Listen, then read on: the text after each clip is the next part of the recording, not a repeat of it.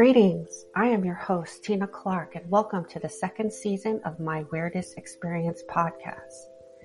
This is the show of the weirdest experience that has ever happened to you and gives you a venue to fully express yourself and share your weirdest story with the world.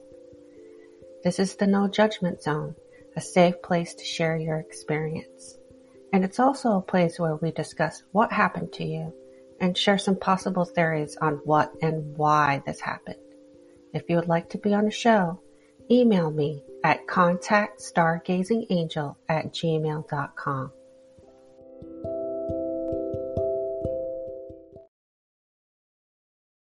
Hey everyone, welcome to the show. I have John Giordano here today with me. He's got a plethora of stories to tell, but I wanted to introduce him briefly. He is an expert in the treatment of addiction, mental health, and the founder of the National Institute for Holistic Addiction Studies. He is the author of Proven Holistic Treatment for Addiction and Chronic Relapse, How to Beat Your Addictions and Live a Quality Life. And his most recent book is the acclaimed The Kid from the South Bronx Who Never Gave Up. And he's also the co-author of Molecular Neurobiology of Addiction Recovery, the 12 Steps Program and Fellowship. Over 20 years ago, Giordano founded the prestigious G&G Holistic Addiction Treatment Center in North Miami Beach, Florida, which is an accredited addiction treatment facility. So I'm so glad to meet you, John, and you agreed to be on the show. You're from the South Bronx, so we could probably just talk about the craziness of that. But if you want to add to anything I described, go right ahead. Okay. Yeah, I'm a recovering addict. I'm coming up on 38 years in recovery. I also am a researcher, a clinician. I'm in approximately 79 medical and scientific peer-reviewed journals. I lecture all over the world on addiction and mental health. And my latest book, The Kid from the South Bronx Who Never Gave Up, I wrote it to help motivate people and show them that no matter what happens in their life, they can be successful. I started my treatment center with $300, and I sold it in 2012 for $45 million. So I never believed in a million years that would happen, but it happened. I'm going to give you my background and my story. All right. But before I do, I want to read something that I wrote in the back of the book. And this is for your audience. Okay. The Kid from the South Bronx Who Never Gave Up. Here is my roadmap for positive change. There is one thing in this world, one special lesson, one constant that has guided me through the turbulent waters of life.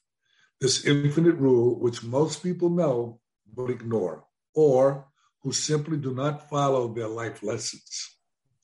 That is, no matter what, no matter the circumstances, the obstacles, the people that get in our way, or things that slow us down, follow this one simple rule.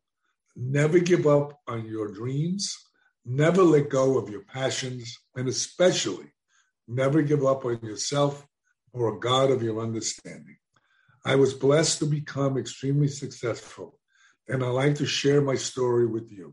This is how my life was transformed and how I was saved from falling into the abyss of hell, and by following this one rule and learning how to live life on life's terms and how to have a life worth living.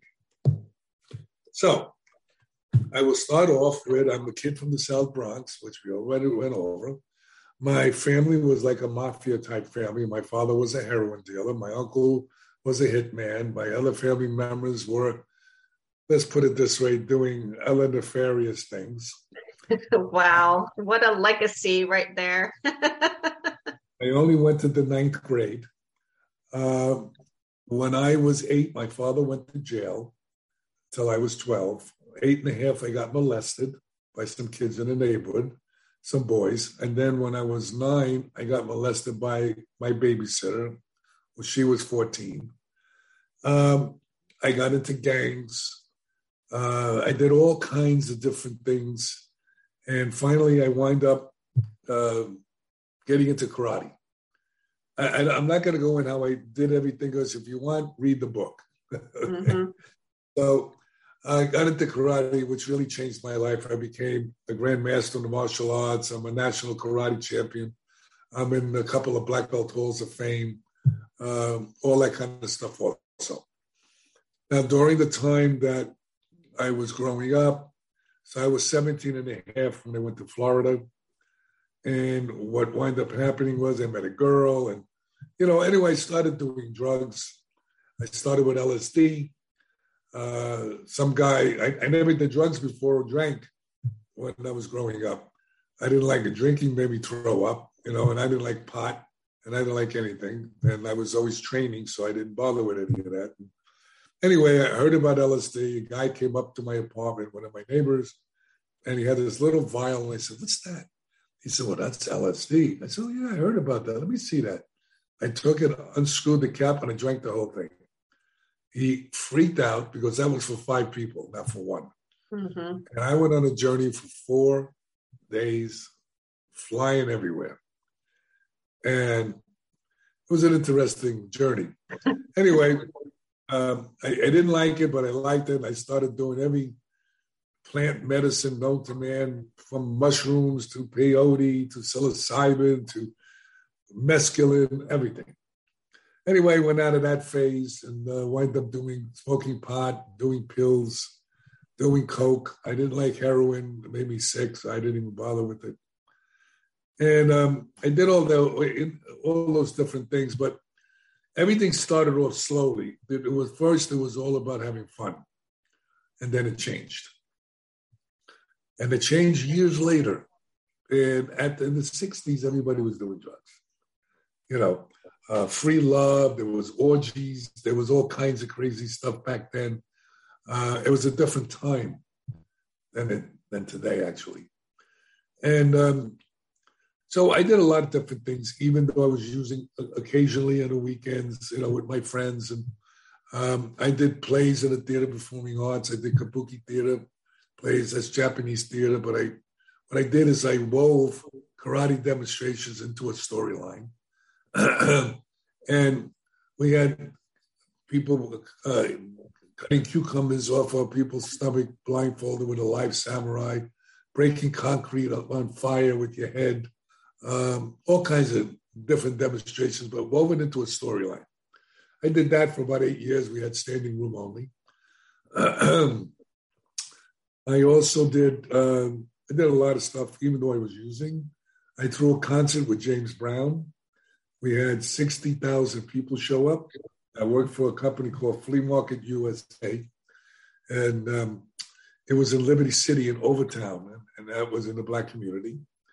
And there was the riots there, and it just ended, and nobody wanted to go into the city anymore. And so the guys that owned the flea market asked me to do something a little different, which I did. I had James Brown come.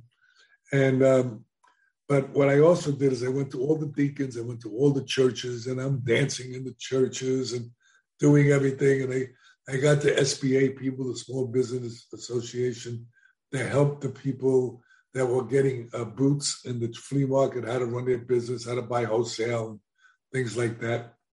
Then I had an idea. I wanted to invite President Reagan to the flea market grand opening. Everybody laughed at me. So I says, okay. So I sent a letter to the White House. Well, 2 weeks later, I got a letter back. It's in the book, by the way, so you don't have to believe me. You can see the letter.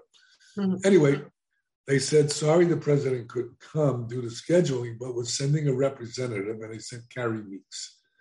Carrie Meeks at the time was a state representative who later on became Senator Meeks.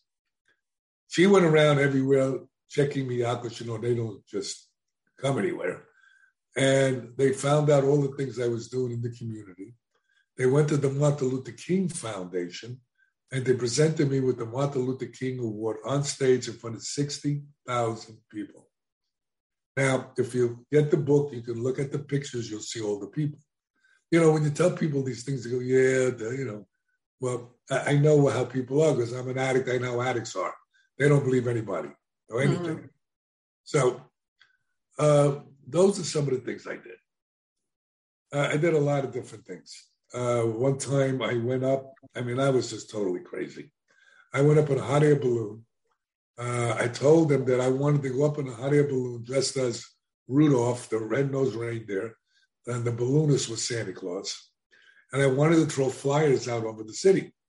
So everybody, they said, John, you can't do that. We're going to get, fined for litter. I said, no, I don't think you understand. I want to throw your money out over the city. They said, what? I said, yeah. What I did was I made a sticker and I turned the dollar bills into a flyer.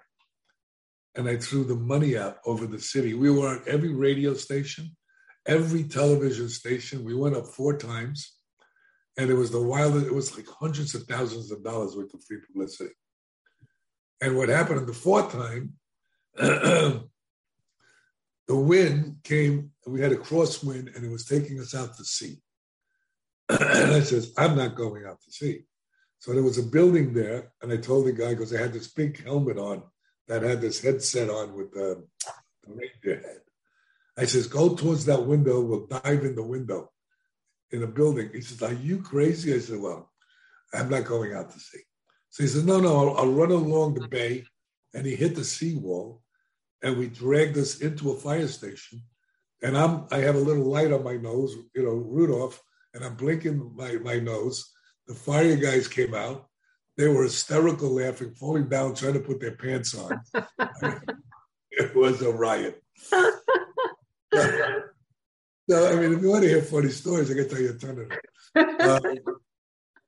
So what wound up happening was, I started getting more and more crazy with the drugs. And my family did an intervention on me, and I told you who my family was.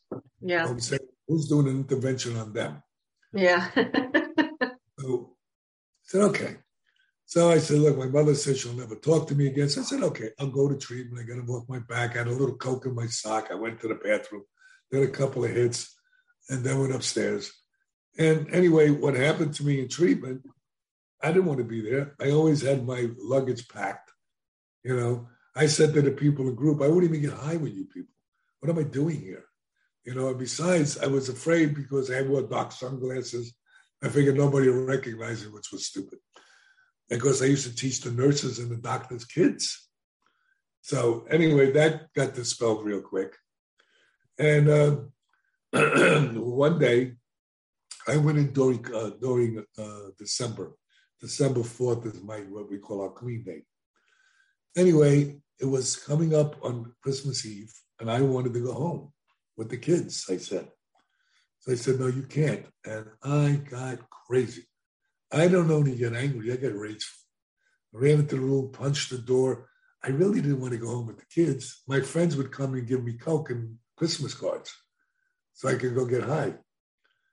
But anyway, I remember my therapist saying to me, John, you ever get on your knees and pray? I said, look, man, I got calluses on my knees. I'm a recovering Catholic. Are you kidding me?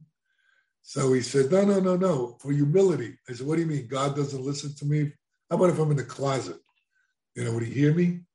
It was real nasty because I was angry at myself. I was full of shame. I was full of guilt. I started to clear up. I started to realize how I hurt myself and everybody else. So anyway, for the first time, I went to get down on my knees, and I couldn't get my knee down. I know that sounds a little strange, but it was true. And I had to push my knee down. Then I pushed my other knee down. And I said, whatever that is out there, God, energy, please take this pain away. And it vanished like it never was there. And I went, this is weird. So I tried to get it back. Well, it didn't come back. So here I am. That was my spiritual awakening in treatment. That was one of them. There was another one. And eventually, I went to therapy. I went to aftercare. I went to meetings every day. And I was married at the time with 2 kids. And my wife was an ex-Playboy bunny. And she was doing drugs too and drinking. And here I am. Now I'm clean and I'm home. And it wasn't any good. And they said, don't make any major decisions, which I didn't for a year. Well, actually, for 9 months. And I couldn't take it anymore. So when I got out of treatment, my wife picked me up. She hands me a vial of Coke and says, "Here, just do one hit." I said, "Are you out of your mind? I just spent 6 weeks in treatment." So I kept going to therapy, and I told the therapist, "Look, I can't do this anymore." So I got divorced. I wound up being homeless because she got the house, she got the car. I just didn't care. She could have everything. A friend of mine lent me a room, and that's where I stayed. A friend of mine lent me a bicycle. I had a jar I used to put quarters in when I had quarters. Long story short, a whole bunch of things happened. I wound up going back to school to get my GED. And I opened up a treatment center. And the way I opened it up, I had no money. I had zero. Was my friend that owned the hotel that allowed me to stay in one of the rooms. I told him a lie. I said, "I know this doctor who's a famous doctor, who was my doctor actually in treatment, wants to open up a treatment center." He didn't even know what I was talking about, the doctor. So he says, "How much do you need?" My friend said. Now, what do I know? I went to treatment. What the hell do I know about what it costs to run a treatment center? It's $250,000. So he says, "You got it. If you can get that doctor, I'll give it to you." Well, I went into the doctor's office. I told him I had $250,000. "Would you like to open up a treatment center?" And he said, "I was just thinking about that." He was a comedian. Mm-hmm. So we wound up opening it. But it didn't work out with me. I hired my therapist, and it wound up not being good because I'm a street kid. I never had a lawyer. I didn't have any paperwork. And long story short, I got cheated out of the treatment center. But I had to stay there. And the whole story in the book, I tell you what happened, how it happened, what I did. Because I went to college to get 300 hours of addiction training, right after I got my GED. Then I had to get 6,000 hours of supervised training on the job. So where am I going to go? So I had to stay there. Mm-hmm. And it was terrible. But I just said, the hell with it. I had a purpose that I wanted to get my CAP, which is a certified addiction professional. And I just shut my mouth and I kept going. And a lot of other things happened during that time. And I wound up getting my CAP. I wound up walking in the office and I threatened the therapist who took my place away from me underneath my feet. And I told him I'd rearrange his face and no one's going to fix it. I told him about my uncle who's going to come and blow his knees off, who was the hit guy I was telling you about. And he knew who my uncle was because we put him in treatment because my uncle had a crack cocaine habit. And he was telling everybody all the people he killed. And I said, "Oh." So what wound up happening was they gave me a contract 3 months later. I left with $80,000. They made millions of dollars. But I didn't care. Then my same friend said, "I have another guy that wants a treatment center." And he says, the guy wants a business plan. I says, "I don't know how to make a business plan." He says, "I'll make it for you." So he made me a business plan. 2 minutes before I was supposed to meet the guy in West Palm Beach, I forgot the business plan. Now, what am I going to do? I can't go backwards. I got to go forward. So I tell the guy, "Look, my mistake. I forgot it. I thought I had it with me." He says, "I don't care." Throws a napkin at me and it says, "Here, write down what you need the money for." So I did. See, previously I learned everything about the business while I was working there for all those years. Mm-hmm. And anyway, we opened up that treatment center. I didn't know he was a corporate raider. A year later, he took the treatment center out right from under me again. I lost it. So it was pretty crazy. So here I am. I worked at this place called The Better Way, which was an indigent facility, 55-bed with clients that were HIV, and they had mental health issues and substance abuse. And I was the clinical director there. It was an old TC, therapeutic community. Their style was not my style. They put a guy in the middle of the room. They tear him down, and then they build him back up. Then they used to feed them cakes and chocolates and stuff at lunchtime. The clients used to act out after the sugar rush. And then we used to put a sign around their neck and sit them on a bench. So none of this made sense to me. And eventually I left. And this girl I was with asked me to open up a treatment center. I said, "I'm not opening up anything." So first of all, I had a spending addiction. All I had was $300. So my friend owned the building, and I says, all right, how much is the rent there? He said, well, how much you have? I said, I got $300. He says, tell you what, open it up for about 2 or 3 months, get some money in there, and give me $300 a month. It was a 750 square foot building. So I invited my friend that I used to work with, this guy, Jerry Goldfarb, to come in. I said, look, I'll give you half the business. So he said, well, let me see your books. I said, well, I don't have any books. He said, well, how do you know who pays you? I said, I put it in my pocket, they'll pay. So he said, are you crazy? They're addicts, they ain't going to pay. So he took over the business part. We had people chases us for money, but we still gave people free treatment that we felt really deserved it. And that went on for a few years. And then his son came in, Gerald. And Gerald was a genius when it came to the internet. I was the guy that did the designing of the program, the marketing. And the program was, I said there's something missing in treatment. There's only a 5 to 8% recovery rate. We're not looking at people comprehensively or holistically. So what I wound up doing was I designed the program where we used to give them vitamin therapy. We gave them hyperbaric medicine, which is oxygen under pressure to heal the brain. We helped them with their gut, their microbiome, which is now today they learned it's the second brain. That's where dopamine and serotonin is manufactured. I'd look for other co-contributing factors to addiction and mental health, and such as leaky gut syndrome, H. pylori infection, hypoglycemia, low testosterone, high testosterone. All these things cause depression and anxiety. It's not just psychological. Closed head injuries causes also behavioral problems. Heavy metal toxicity causes interruption in neurotransmission, so it mimics bipolar disorder and attention deficit disorder. So as you can see, there are a number of medical conditions that can cause depression and anxiety that we as treatment providers are not looking at. Well, that's what I was looking at. And we wind up doing neurofeedback, biofeedback. We did sound therapy, light therapy, acupuncture, vitamin amino acid therapy. We chelated out heavy metals from people.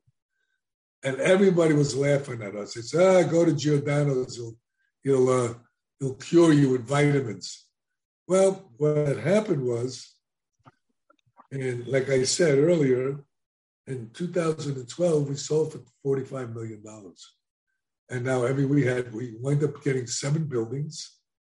We had 147 employees.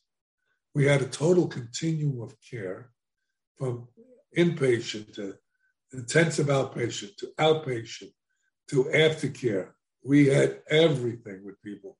People went to aftercare once a week if they were in town, or on Skype at the time if they were out of town. So, and we had a lot of follow-up care with them. So this is what wound up happening. But to digress back, when I was younger, and I was 20 when I got married, all right, to give you a little background about my family, my uncle threw the wedding. And he's a great guy, but a little crazy. And what had happened was the caterer insulted him in front of the family. Now, I married a Jewish girl, and the parents wanted me to be Jewish, but of course I was Italian. They met my family. They loved my family, which was funny. I mean, they were a great family, but, you know. And so it wound up happening on one side of the room. There was lawyers. Of course, my wife at the time, her father was a lawyer. Her mother was the head of the PTA. And they had doctors and lawyers and teachers and, with pens. On the other side, we had drug dealers, racketeers, with guns. So it was kind of an interesting mix.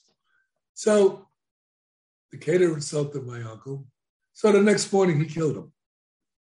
Now, I have to leave town real quick because the police were coming to my grandmother's house. That's where we were. And we had to get to the airport 4 hours early because the police were going to arrest my uncle for killing the caterer. So if you want an interesting story, read my book. And you'll see a lot of things. Wow. So the holistic treatment that you were giving your patients or clients, did it work? Like what really worked for Well, them and what really here's didn't? what we did. Okay, here's what we did. We did outcome studies, but we didn't do our own. Because if you do your own, people don't believe you because you can tweak it any way you want. So we hired an outside source, which was Dr. Ken Blum. Now, Dr. Blum was the geneticist who found the addiction gene, the alcoholic gene. There is an addiction gene. It's the main gene. It's called the DRD2 ALE1 variant gene. Now, it's the main gene. There are other genes that are involved, and that's the main one. And just because you have that gene doesn't mean you're going to become an addict, because there's such a thing as epigenetics. Now, epigenetics means that the social environment can change the gene expression.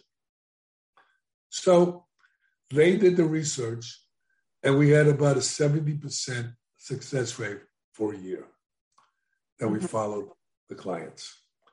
Now, first of all, when clients come into treatment, they're nutrient deficient and volume depleted, meaning they don't drink enough water, they eat garbage, okay, if they eat at all right? So their whole body's out of homeostasis. So of course their mind's going to be out of homeostasis. And when your gut, your microbiome, your microbiota, the flora in your gut, which is when that's out of whack, okay, your brain gets out of whack. Why? Because 90% of serotonin and dopamine, the feel-good drug that we manufacture naturally, okay, is manufactured in your gut. It goes up the vagus nerve and deposits into your brain. So if you're genetically predisposed, you don't get enough serotonin and dopamine also. So you really got to exercise to get rid of stress. And when you exercise, you also increase dopamine. Eat properly. Okay, now what does that mean? Sugars and processed food and all the garbage that we eat, no good. It's causing cancer. It's causing a lot of things. Mm-hmm. All right? Probiotics, prebiotics for your gut. Drinking at least 3/4 of a gallon of water. Okay? Good water, not the stuff they find in the bottled water. There's certain kinds of water that you can get. See, my whole house is filtrated. And my drinking water is reversed osmosis. And I also have a machine that does alkaline water. I don't expect everybody to have that. But you got to find water, okay, that's good water. And how do you do that? Look it up.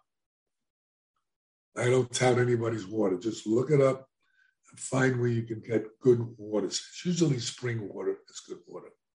Mm-hmm. Okay, because our water systems are really in bad shape. Meditation, very important to calm your mind. Go to therapy, right? Do some inner child work, because most of us have a lot of baggage from our childhood. Deal with that. Learn, because it colors the way you look at your life. And, recovery is not just about drugs and alcohol and mental health issues. It's about life. Learn to live a quality life, not just life. Mm-hmm. It's not about religion, it's about spirituality. Now, a lot of people say, what's spirituality? To me, spirituality is learn to be kind instead of right. Help people less fortunate than you. Do your best not to lie, cheat, or steal. These are the tenets of the way, don't hurt yourself for other people. Don't carry resentments and all of this stuff. It poisons your system. And don't try to change anybody. Think about how hard it is to change you. Simple stuff. Mm-hmm. So you said earlier that when you first tried to kneel, you had a hard time kneeling. Why do you think that was? I don't know. Was it like you're sick of kneeling because of being Catholic? Yeah, listen, I mean, I was like, this is bullshit. It's baloney, okay? Yeah. Here's the funny part, okay? The funny part was I used to coach God in the meetings. And an old timer came up to me and goes, oh, John, how about G-O-D? I said, listen, man, I know how to spell. He said, no. How about good, orderly direction as your higher power? I said, you know what? I can do that. That was my God for about a couple of years. Today, oddly enough, I'm a chaplain for the North Miami Police Department. I was with this woman and we went to this church and this school, okay, for religious school for a couple of years, and I got ordained. And how that happened, I don't know. They say in the beginning of the program of recovery that beyond your wildest dreams, here I am, kid from the South Bronx, raised by a crazy family, street kid. I was in gangs when I was a kid. All right. Only went to the 9th grade. All the things that were against me, homeless. And here I am today. I lecture all over the world. I write books. I made millions of dollars. How in the world could that be? And what I found out was I'm doing God's work, helping God's kids. And it's not about money, okay? It's about being able to pass it on. Yeah. Pay it forward, like you're doing. Yeah. So it's a the highest calling is to be of service. And when you are helping others, it comes back to you in multitudes of ways. So yeah, absolutely. I see it all the time. So Yep. And then the universe kind of aligns to support that because that's a very high calling to help others, to be of service to others or the planet or, whatever your calling is. And then the universe kind of moves and shifts in ways to keep that going. No, people don't believe in this stuff. And I'll be honest with you, neither did I. All right. But when you start to look, I'm going to be 76 in August. When I start to look back on my life, I should have been dead a long time ago, number one. I mean, when you go into the book, I used to sell drugs. I used to do collection work for the smugglers. I used to go to Colombia and teach the cartels, bodyguards, martial arts. I mean, crazy stuff. All right. Here I am on this podcast with you, talking about an entirely different approach to life.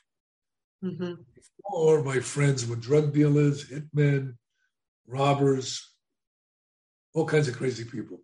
Today, doctors, psychiatrists, psychologists, scientists, clinicians, researchers. It's crazy. Never in a million years would I have ever believed that. I think you turned your life around the moment you decided that you not only were going to get sober, but you were going to help other people get sober. I never did it for the money. Yeah. We never, money wasn't our focus. Right. It's not when you have a calling. Yeah. Not an angel that bought the 7 buildings we had for us. One of the fathers of one of the clients was a multi.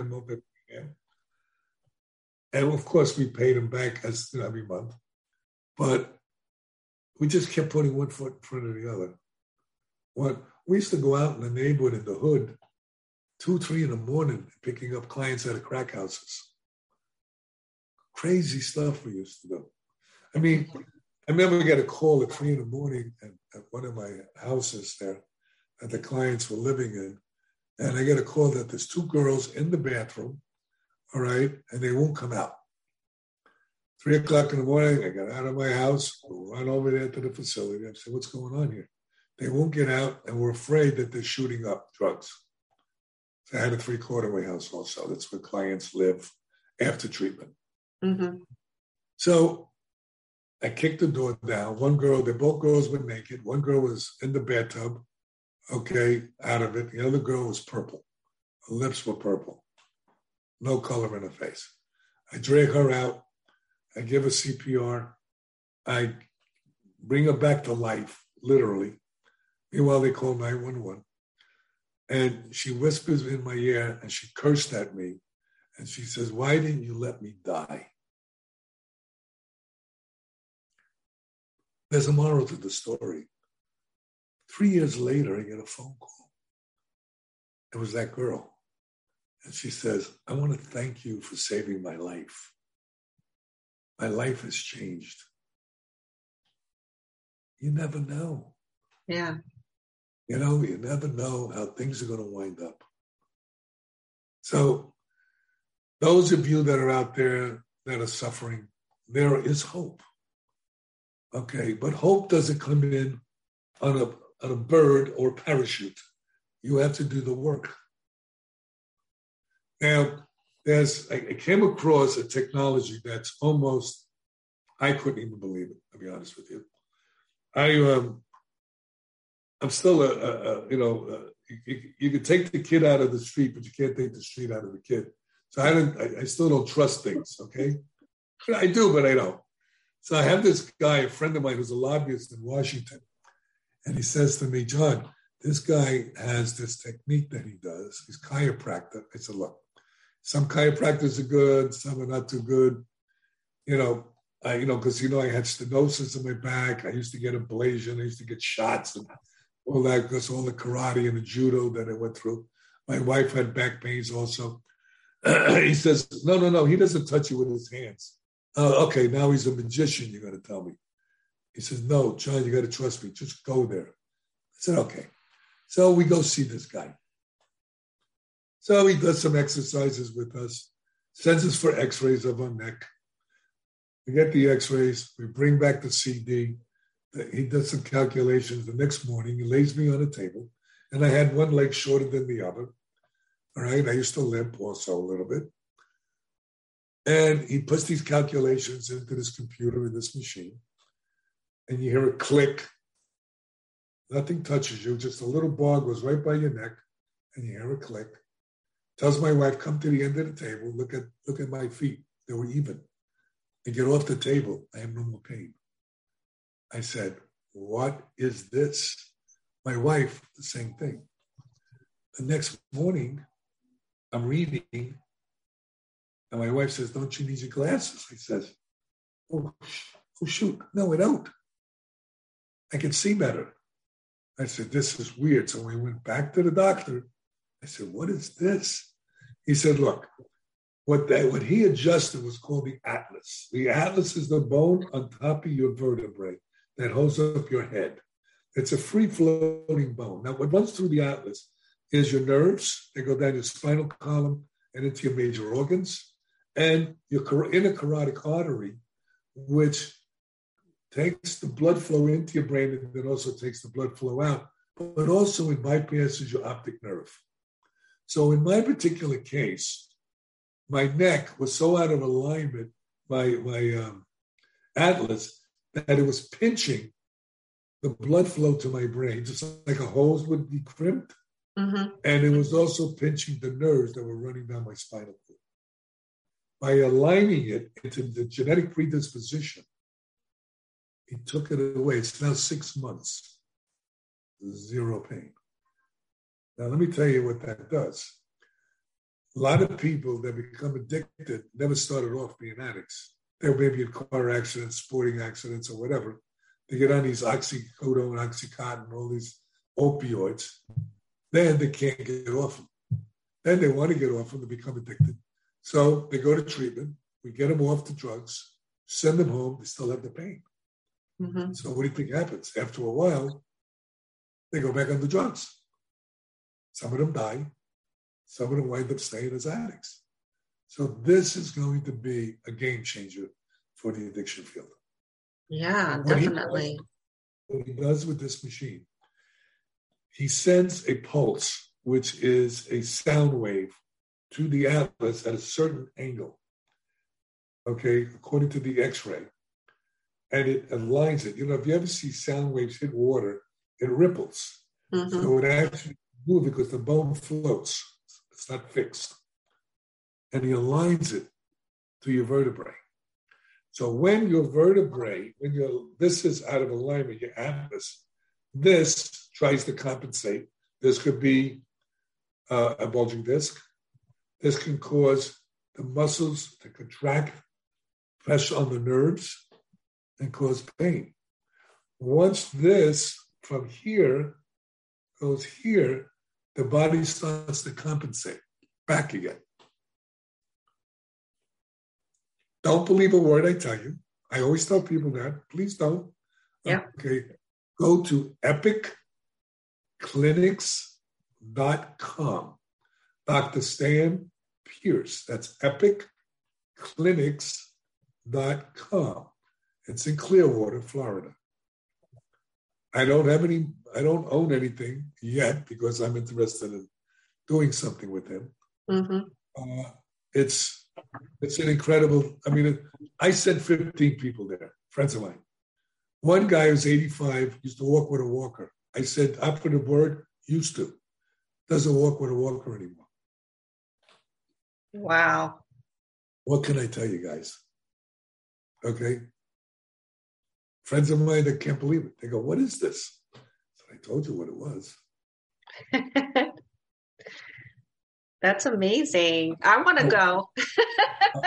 I'm telling you, I'm not going to make a joke out of myself and send people, all right, say how great it is. And they come back and say, this is bullshit.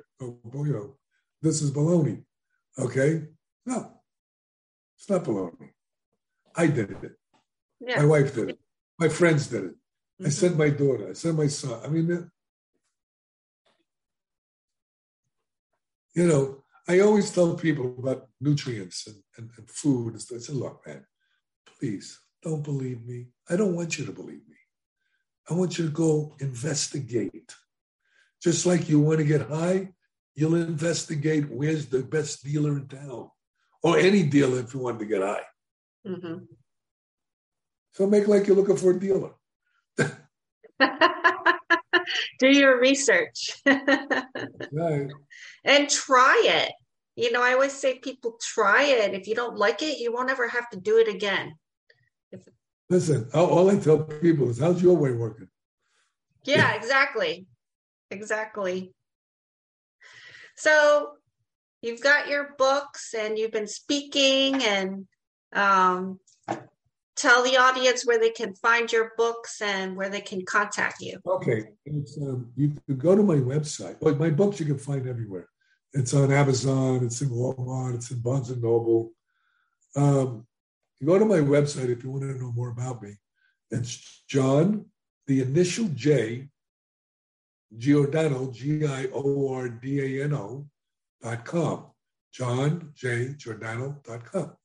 And this is the book that I'm talking about. The kid from the South Bronx who never gave up.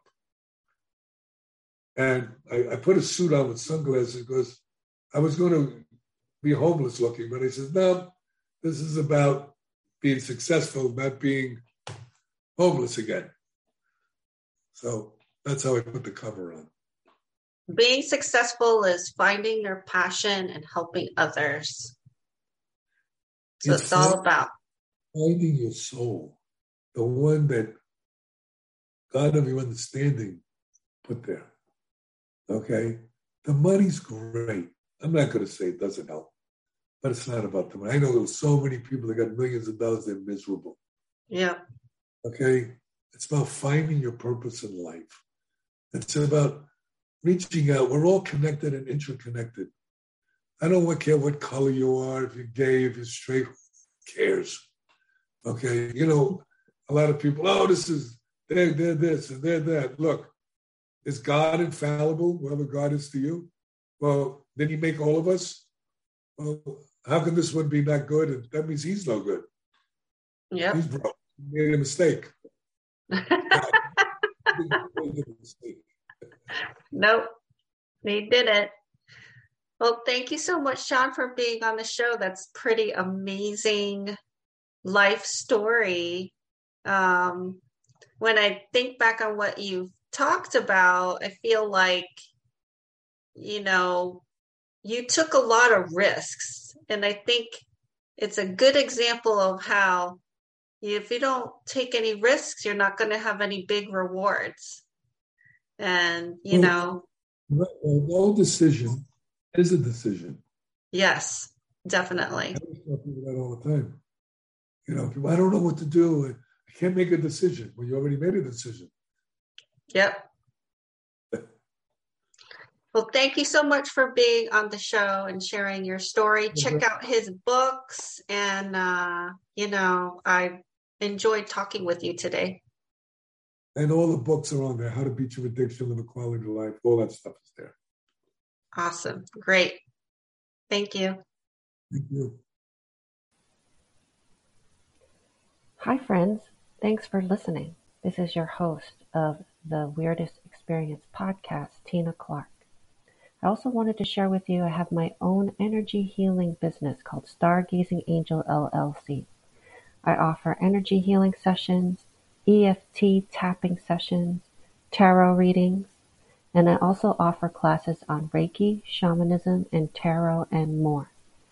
If you're interested in having a session with me, please call 843-695-7218, or you can email me at contactstargazingangel@gmail.com. You can also check out my website, which is www.tinakinneyclarke.com. That's TINAKINNEYCLARKE.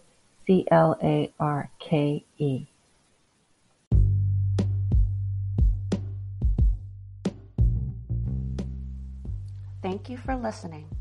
If you have a weird experience to share, please email me at contactstargazingangel@gmail.com. Check out our website on tinakinneyclarke.com. Also, we're on Facebook, and like us on Facebook and share your favorite episodes with your friends and family. I look forward to hearing about your weirdest experience.